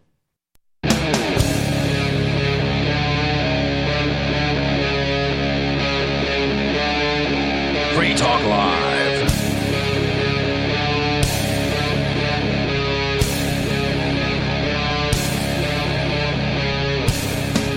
This is Free Talk Live. Phones are open as always here if you want to join us. 603-283-6160 is the number. That's 603-283-6160 in the studio. It's Ian and Matt. We're talking about the investigations of the federal government gang into so-called domestic terror. which includes people that are anti-government, anti-authority. They're looking hard at those different groups, and guess what that means? They're infiltrating. And that's not something new, okay? They've been doing this for as long as I've been around in the activism movement. They've been looking into the Free State Project since as far back, we know, as far back as 2005, when an FBI agent came to try to interview Dave Ridley back in the very earliest days, one of the earliest movers. Like, there was probably, 10 or 20 people who'd moved here at that point. And they'd already started their interviewing and questioning and sniffing around. And now they've rounded up a bunch of the Oath Keepers, including Oath Keepers founder Stuart Rhodes, and they've charged them in a 48-page long indictment, which I've been kind of looking through here. Now, you do have to keep in mind, whenever you read a government indictment, you're only getting one side of the story. Yes. And you're getting a very biased side of the story where they try to paint the people that they're indicting as total monsters. And it is written by absolute sociopaths. Yep, it's written by people who are political, and they're attempting to, put people in prison cells who are peaceful and essentially build a career off of doing that. The attorney generals or assistant U.S. attorneys and attorneys for the Justice Department, so-called Justice Department. But that said, the indictments do reveal how these investigations tend to go. And they have a bunch of allegations in them, obviously. Now, whether the allegations are true, that remains to be seen. But it's not a surprise, as I'm reading through this here, about Stuart Rhodes and about 10 other people were rounded up and arrested. Presumably, they're still behind bars. I don't know. I imagine they're going to take this very seriously. I mean, they held me behind bars for 2 months, more than 2 months, for alleged Bitcoin-related so-called crimes. They're saying these people were trying to take down the federal government, and supposedly they allege that Rhodes and his associates were planning on stopping the transfer of power on January 20th last year, when Biden took presidential office. And basically, they back up their case by saying that they have confidential informants or agents themselves. They don't say which, but they talk about Signal groups. Signal, of course, is an encrypted messaging app that we've talked about a number of times here on Free Talk Live. It's probably one of the better ones out there. In fact, it's definitely one of the better ones out there. Signal and Telegram. Matrix is probably the best of the three. Signal and Telegram, both very, very good. Some have their favorites, but either way, there's not a lot of data that the federal government can get from these apps. The FBI came out with a chart recently. I don't know if you heard about this, Matt, but they came out with like a data sheet, like a quick little one sheet with 7 or 8 columns on it, and each column was for a different messaging app. So there's WhatsApp from Facebook, there's the Apple's iMessage or whatever it's called, and then Telegram and Signal and 4 or 5 others. And they went down a list of all the different data that they can get through sending warrants to the various different companies that run these apps. And most of them, it was just a bevy of information that these companies could turn over about the users and when they're using the app. And even with the so-called encrypted ones like WhatsApp, they can still give you information about who you're sending messages to and what times you're sending those messages to. And they can't wait to do that. When the feds call and they're like, "Ooh, we'll help." Yes. Yeah. What can we do, officer? But then when you look at the results for Telegram and Signal, it's like they can't get anything. I mean, very, very little. There's very little information that they can get because those companies don't have information. In fact, about Telegram, they complain because Telegram doesn't even have an address to which they can send requests. And I have an idea, I want to throw out there while we're talking about this. Even if you're not a person who's doing anything subversive, still start using those apps, because you're just one more person they're going to have to expend some kind of resource on to try to track down. Yeah, it makes it harder for them. 300 million, 600 million, a few billion people using Signal. It's going to become a problem for them. And by the way, at that point, we're going to start having developed even better versions, and they're just done. It makes it a lot harder for them. Yeah. And they can't get the information that they want. I've seen them complaining about it. When I was at the Christopher Cantwell bail hearing, they had an officer on the stand under oath testifying that they couldn't get any information from Telegram. Yay.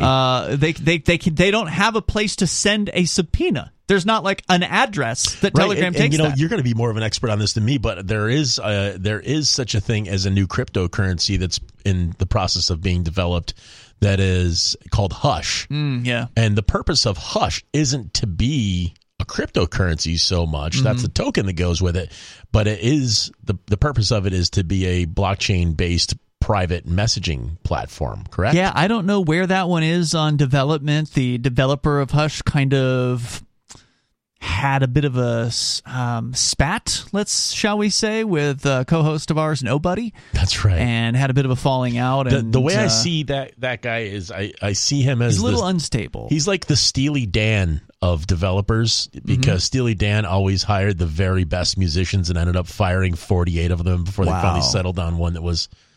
He's a talented programmer. He's a talented guy. No doubt about it. Nobody's ever going to deny that. He's got the chops. He just leaves something to be desired when it comes to getting along with other people. Yeah. So, and that in a way that may be how I want my if there's a developer developing an ultra top secret, secrecy is key. I want him to live the part too. Yeah. But he needs to find people he can get along with to help him. Yeah, because he does. He can't get along with people, and you got to have people that have a successful cryptocurrency. There are people working with and for him that do not like him. Yes, but still are working because they believe in the product. Right. Like they believe in that. Like the vision is the same. No, I get what you're saying. They stay away from him. They work on the code remotely. They don't ever talk to him. I'm aware of that, but even still, he still managed to piss some of those people off. So it's if you can't get along with people, you're not going to get as great as your code might be. You got to be able to get along with people, otherwise it's not going anywhere. You need people to make a successful cryptocurrency. You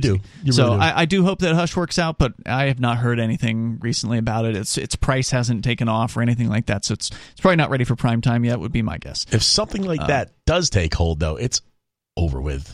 It's gonna be over with for those people. Like if they already can't track Signal and they already can't track Telegram. Yeah, and our Matrix chat is over at chat.freetalklive.com, and they can't do anything about the encrypted rooms there except for infiltrate. And if they can infiltrate you, they've got every single message you've ever sent. And that's how they do these cases. They get somebody on the inside. They have somebody join, Oath Keepers, somebody that's got the chops, right? They were in the military or they were in the, police or FBI or whatever it was that they were in. And then they say, oh, yeah, I'm with you guys. I like freedom. And, they talk the talk and they work their way up the rankings, however they do that in Oath Keepers. And then before you know it, they get invited to invitation-only Signal group chats, like they identify some here in this indictment. One of them. December 11th, they say Rhodes, this is Stuart Rhodes, the founder of the Oath Keepers, they say he sent a message to invitation-only Signal group chat entitled December 12th, DC Security / Leadership, unquote. And I named some of the people who were in that group, two of the other indicted people, and others. The others are the undercover agents. Right. And there's likely more than one of them, because if one of your agents gets, somehow identified and gets kicked out of the group, well, you want to have another one or two in there if you can. Need a plan B. Plus, the agents can work against or work towards one another and gin up more violent talk, like, oh, yeah, I agree with that, bomb this and that, shoot this and that, and then, have another person who's also an agent say, yeah, we should do that, and then that way it sounds like it's a popular idea, and before you know it, other people are signing on. Apparently, Rhodes allegedly said in the group that if Biden were elected, or were to assume he was already elected, it was December at that point, but if Biden were to assume the presidency, quote, it will be a bloody and desperate fight. We are going to have a fight that can't be avoided, unquote. And so they're saying here that he is he's been charged with conspiracy, seditious conspiracy. I want to hear more than that, though. That sounds metaphorical. There's more. We'll share it. Coming up here, it's Free Talk Live.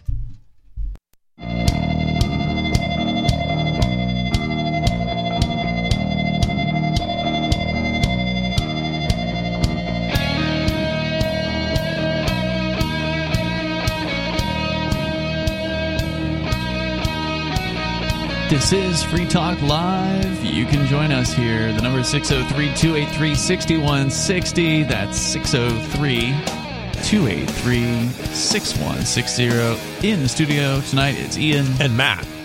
And, of course, you can join us online anytime you want. Head over to freetalklive.com and enjoy the various different features there. We do have a chat server. I did mention it a few moments ago. We were talking about encrypted messaging apps.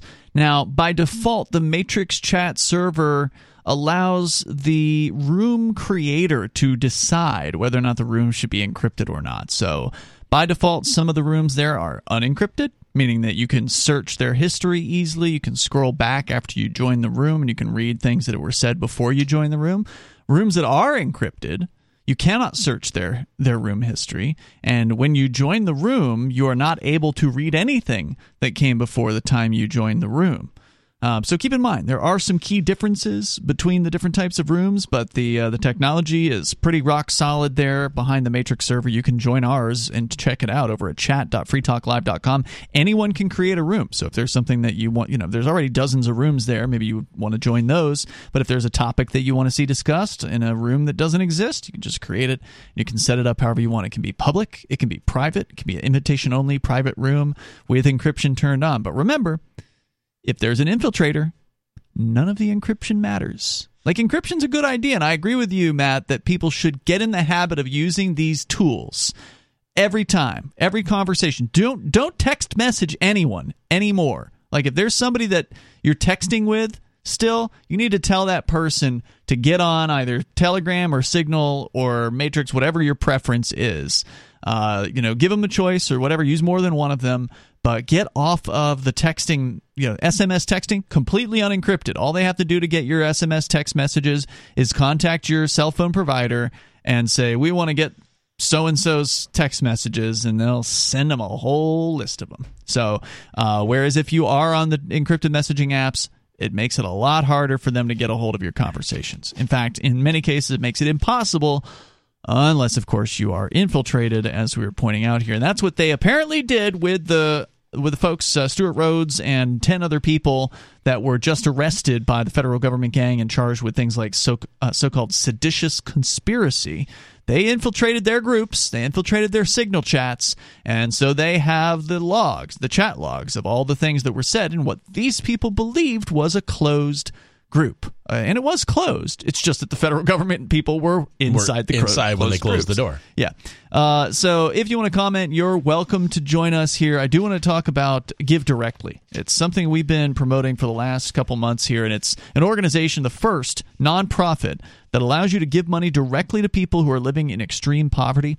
We're talking about folks in parts of Kenya, Bomet, and Kilifi counties who are in serious need of assistance. And what Give Directly does is they locate people who do need help, and they use mobile money to send them cash, which is really big in not Australia, in Africa. Mobile money, sending basically phone minutes to people that they can then exchange for local currency. It's very interesting what goes on there. But in the past decade, they've delivered $400 million to over 1 million people. And research shows that giving cash to people living in poverty can help drive a range of important positive changes in their lives, like employment, nutrition, health, and education.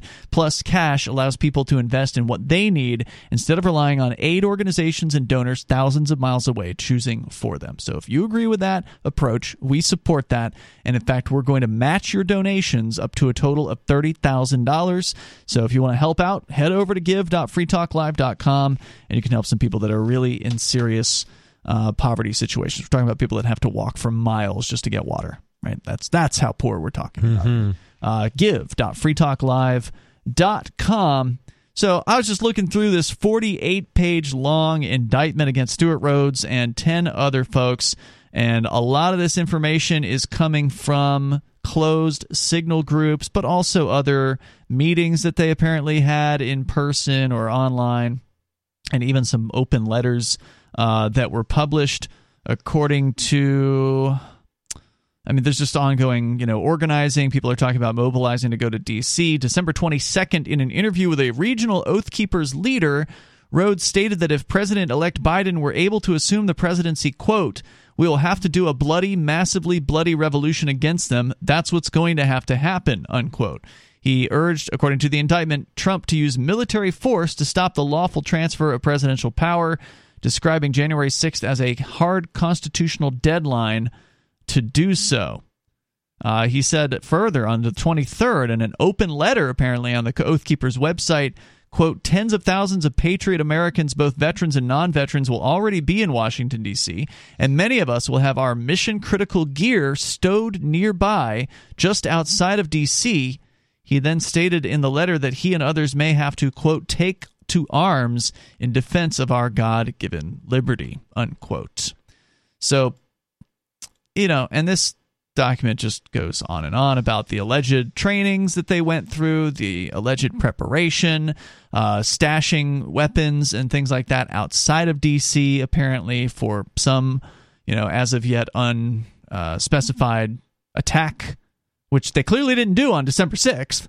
So that never materialized, but it doesn't need to in order for them to charge him with conspiracy, with, as they're calling it, seditious conspiracy. So, I don't know. Again, this is a one-sided document, clearly. We don't know if it was actually Stuart Rhodes who made the statements. If he doesn't admit to it, then how are they going to prove that he was the person who was behind the account that made the statements? Maybe they have a way of proving those things. Maybe they don't. But, based on the things that they allege here, it, of course, doesn't look good. It never looks good, though, when you read a federal indictment. Right, but those cops can also take tons of things you've said out of context, and then glue them all together as if you had a 5-minute conversation where all of that stuff was said, and then fill in the blanks with whatever they wanted to say. Yeah. Well, we'll see how this pans out over time. Of course, if you want to weigh in, you're welcome to join us here. The number is 603-283-6160. Again, I'm against violence as a solution. I just want to make sure that that's clear here. I don't think that what Rhodes, if they were doing what they were planning on doing, or if they were allegedly doing these things, then they walked right into the trap. I mean, they should have known that their organization was infiltrated. Well, it's if there was obvious. a dozen people on that list and they were all talking about, those were the dozen that were going to access their gear outside of D.C. or whatever it said, a dozen isn't enough. No. I hate to break it to you. Even with, the few fat leftist National Guardsmen that, what's his name, Biden was able to drum up to protect the Capitol at that point. Well, yeah, we don't know how many people were in their group, right? We don't know. This was a leaders group, so presumably they have their own groups. So, there were some guys from Florida, there was a guy from Arizona, and people were coming from all over. So how many they had at their disposal, that at least, like I said, I haven't read the full 48-page indictment, but presumably they may be rounding up more people. This just may be the beginning of it. Word to the wise, if you have leadership, you've got feds. There will be feds in there somewhere if you've got leadership. So decentralization is the way. Yeah, and peace is the way, because peace is the way. As long as you're not plotting violence, there's very little that they can gin up. If you won't fall for it, when they come around and they talk about why you need to bomb this or that or shoot this or that or whatever, if you don't go with them, then, they don't have anything. Don't even talk to those people. Yeah. Oh, yeah, it's best to get rid of those people from your groups. Absolutely. They're bad news. More coming up.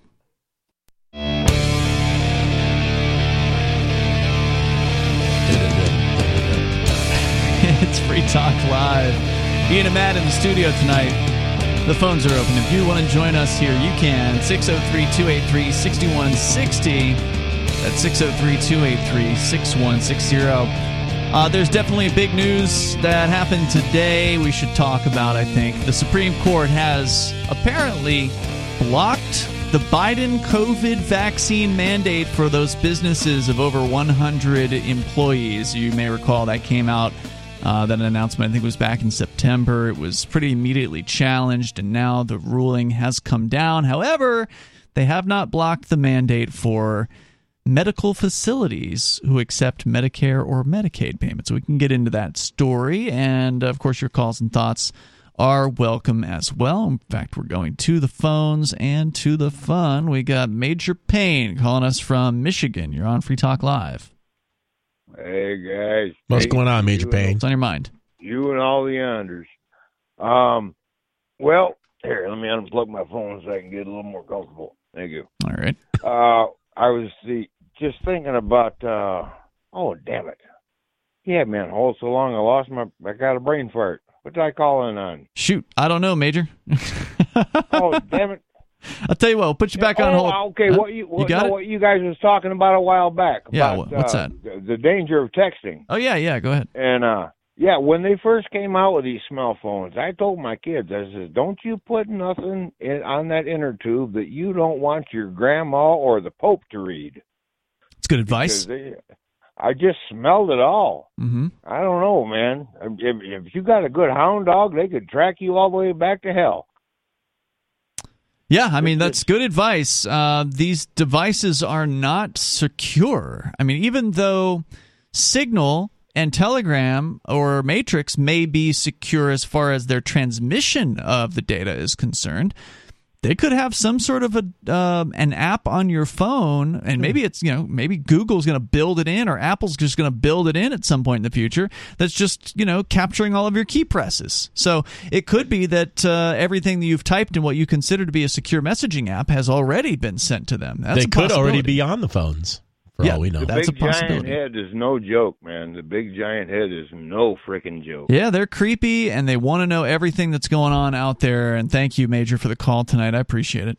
Definitely a legitimate concern. Mm-hmm. Yeah, they are paranoid, and like I said, they are flailing and dying, and they're not going to go down without without lashing out a lot. And one of the things they're going to do is get increasingly more paranoid, and you'll see that right in the faces of the actual the foot soldiers they have, the cops and the feds and so forth.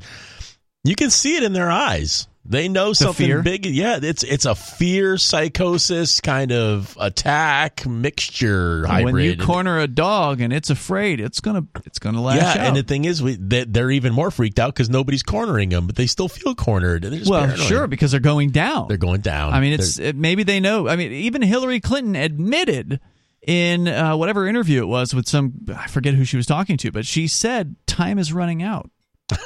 Our time is running out. Or something to that effect, referring to cryptocurrency and attacking Bitcoin. By the way, before we go on here with the Supreme Court story, Bonnie has been doing a lot of work trying to capture some classic quotes from Nobody, who is our co-host. He, unfortunately, is prohibited from being on the air under some really insane bail conditions, which he's filing a motion to try to lessen those conditions. But, of course, the Assistant U.S. Attorney is objecting to that, and so it's probably going to take weeks before a court hearing gets had. And because he's paranoid and psychotic. The Assistant U.S. Attorney? Yep. And so they're not allowing him to speak out. They're not allowing him to be interviewed on the radio or on television. He's not allowed to express himself at any public events. And so he can't be here with us. We miss him, but we do have quite a library of Nobody interviews and Nobody appearances on this show. And Bonnie has been going through some of his appearances and listening. He can be a soundbite generating machine. He really is. I mean, as long as you can spend some time listening and checking his interviews, you can find some good stuff. So Bonnie's been doing that, and she's got a series of quotes here from Nobody that we're going to share one of them for you. So this requires a little bit of a preface. So when asked by an interviewer whether he or why he would want to become part of the government while he was running for governor in 2020 as Nobody, he answered, quote, why would a virus want to become part of you? To destroy you. Yeah. It was a radio station, I think, in New Hampshire, in Wolfboro, that was interviewing him for that one. So, that's great. Yeah, it was pretty great. So kudos to Nobody. He's a great guy, and I look forward to being able to actually speak with him and see him and give him a hug at some point, because I'm prohibited from doing that. I'm sorry, dude. Yeah, it really sucks. All because of the Crypto 6 situation, which you can learn more about over at thecrypto6.com. So, again, late last year, Biden came out with an announcement that they were going to require all employers of 100 persons or more to have a vaccine mandate in order to keep your job, basically. And which is pure fascism. Yeah. That is corporations doing the legwork of the government. Yes, and they used OSHA, the Occupational Safety Health Administration, to put this rule in place. And, of course, the Congress didn't have anything to say about it. It was a presidential directive, ultimately. And that tends to be how things work, right? When Congress creates a government bureaucracy, the bureaucracy can then just set its own rules, and they don't have to go through Congress. So OSHA, took this rule on, and challenges, thankfully, were filed in court. And I got to say, I was pretty skeptical that anything would have worked out in the favor of businesses. I figured the court would say, oh, well, OSHA's been regulating you guys for 50 years, so what's one more regulation? I mean, OSHA, they haven't overturned OSHA, and they didn't overturn OSHA, by the way. All they did today, the Supreme Court did block the Biden administration from enforcing its sweeping vaccine or test requirements for large private companies. According to CNBC.com, they did that, but they also allowed similar requirements to stand for medical facilities that take Medicare or Medicaid payments. The ruling came 3 days after OSHA's emergency measure had started to take effect. So, of course, the bad news here is that this ruling is going to make people who had been, let's say, frustrated with the federal government to the point where they're, ready to secede from the United States. It's going to make them all acquiesce and say, okay, we're safe now. Now a bunch of them are going to say, the system works. We can go back to sleep now. Thank goodness for that Supreme Court protecting our liberties. Yes, right. As though they don't 9 times out of 10 or 49 times out of 50 rule in favor of federal government power, federal government control, government regulations, the police state. I mean, the Supreme Court is constantly trotting out rulings in favor of increasing government involvement in our lives. And I would say that this one was kind of a backdoor to that as well, because there's no equal protection under the law with this. What do you mean by that? If they're allowing this edict to stand as law for some people but not for others, you're clearly not having equal protection under the law.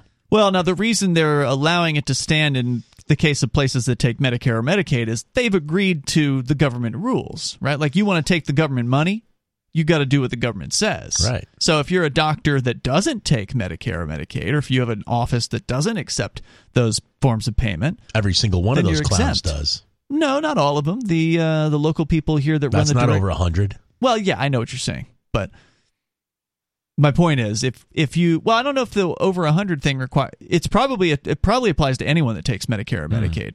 I bet you you can have 3 employees. I wonder how that goes. Yeah.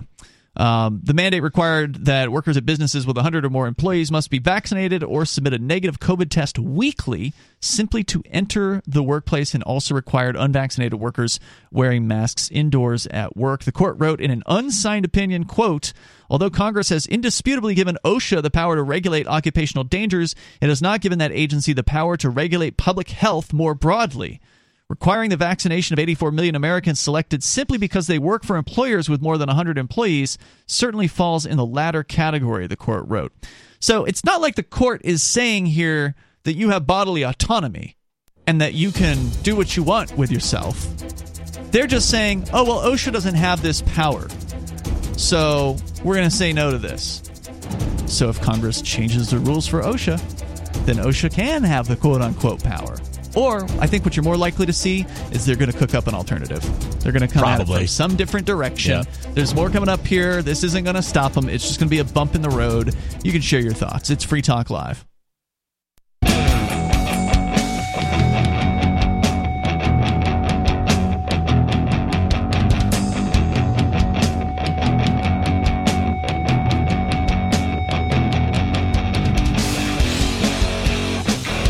Free Talk Live. You can join us here. The number 603-283-6160. Well, everyone just can go back to sleep.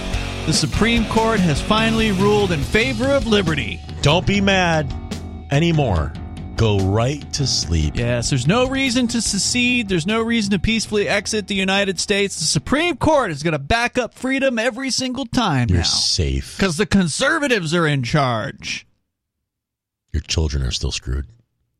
Yeah, they don't care about your liberty. Nope. All they care about is that, according to the story here, the Supreme Court ruling against the Biden mandate. Okay, yeah, it's a conservative court, right? There's a majority, quote-unquote, conservatives on the court.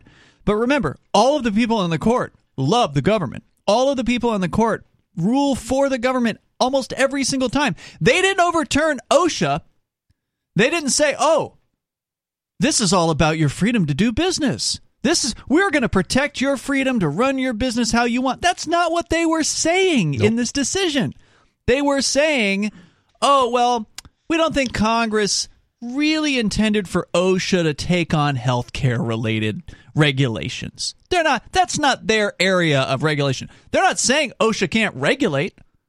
They believe OSHA absolutely can tell you how to run your business from a safety perspective. They're just saying, oh, well, this mandate doesn't cross over into OSHA's territory.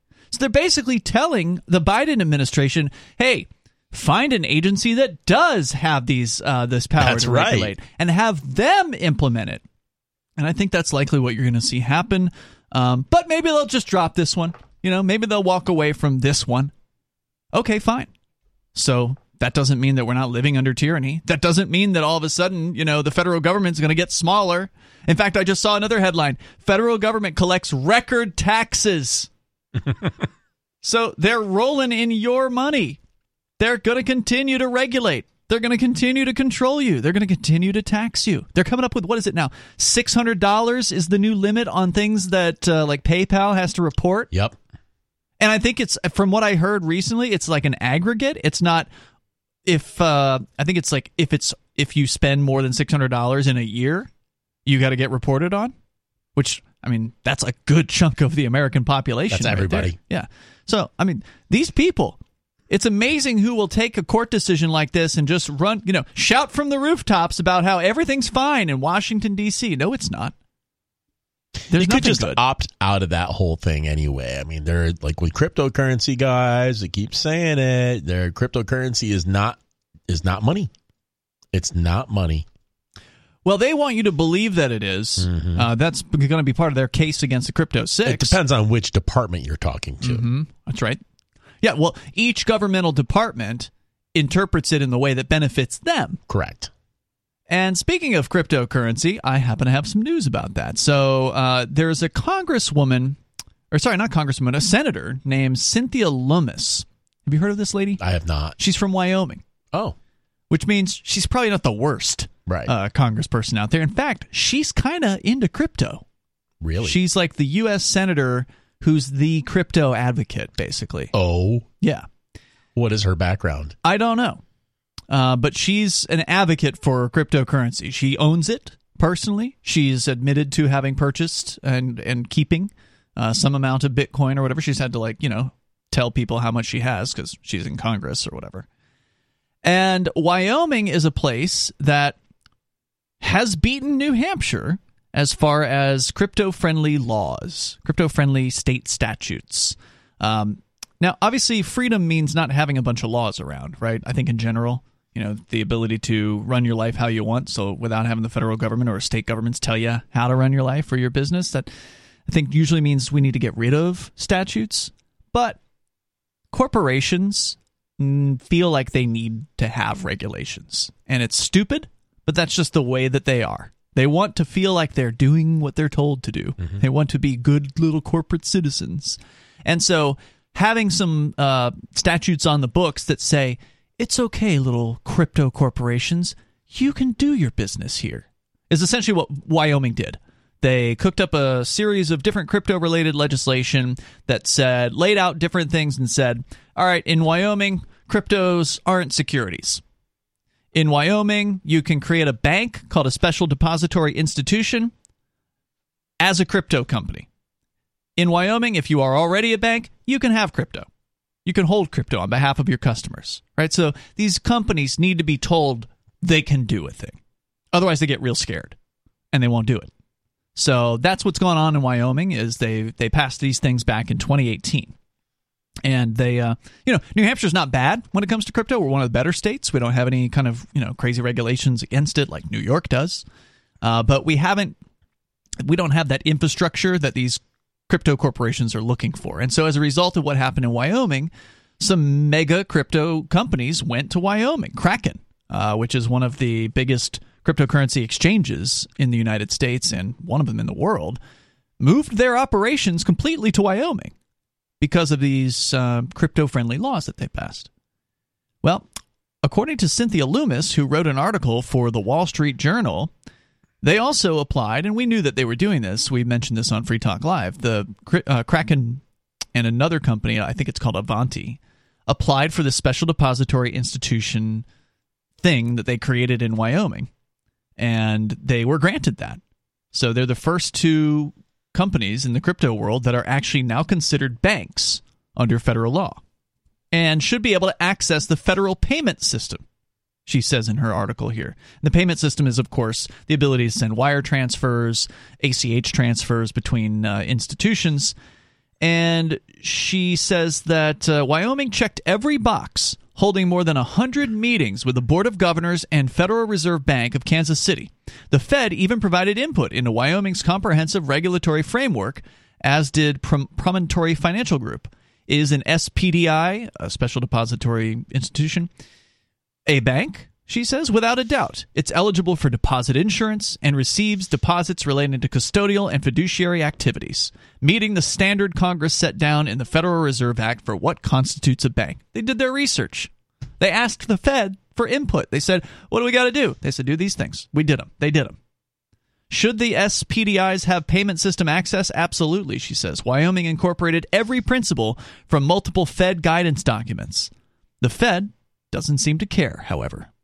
Two Wyoming SPDIs, Kraken and Avanti, received their bank charters in 2020. They applied for master accounts with the Federal Reserve Bank of Kansas City shortly after. Over a year later, the Fed hasn't even started processing the applications, indicating it's still determining whether SPDIs are banks, which is not a serious legal question. The Fed is violating the law by delaying. In 1994, Congress required the Fed to act on all applications within 1 year. Numerous federal courts have stated the Fed has a duty to give payment system access to all banks and credit unions conducting legal activities. The Fed is a private bank, though. Why would they be required to run their business any way that they want? And required to run their business against any way they would want to. They are in bed with the government. You know, they've agreed to be regulated by the state.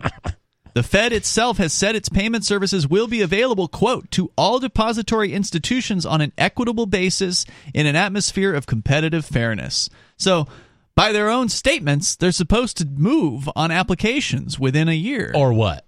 That's the thing. Nothing. You know, they're getting a stern talking to by this lady in the Wall Street Journal. So she talks about how she's concerned with the Fed appointments, and she wants something to be done about this. But I thought it was just interesting that these people did everything they thought they had to do. They jumped through all the hoops. They asked for input from the Fed as to how to become, you know, part of their little system. And the federal government, the Federal Reserve Bank, isn't moving on their applications. So the cryptocurrency companies that are trying to play by the rules are being told, we're not even going to respond to you. We're not even going to look at your applications. What are you going to do about it? And these are companies that repeatedly do this, too. They jump through all kinds of hoops wherever they can. They're looking for hoops to jump through. I can't wait to polish these boots. It sucks. And I wish more companies weren't like that, but they are, unfortunately. But it's, you know, just goes to show that there's a clear bias in favor of the old banking system and against cryptocurrency companies. And the old banking system is totally obsolete at this point if you want it to be. There's no need for that anymore. That's right. Well, but these companies still want to have access to the wiring system. That way they don't have to have their own bank accounts somewhere else, because the bankers don't want them to have accounts. They'll close their accounts on them. Right. So they're like, all right, well, we'll just become our own bank. Gotcha. Well, how's that working out? Right. Not so great. Out of time tonight. If you want the full story, I'll post it over on our social media platform at social.freetalklive.com. You can head on over there, and we will see you tomorrow night online in the meantime at freetalklive.com.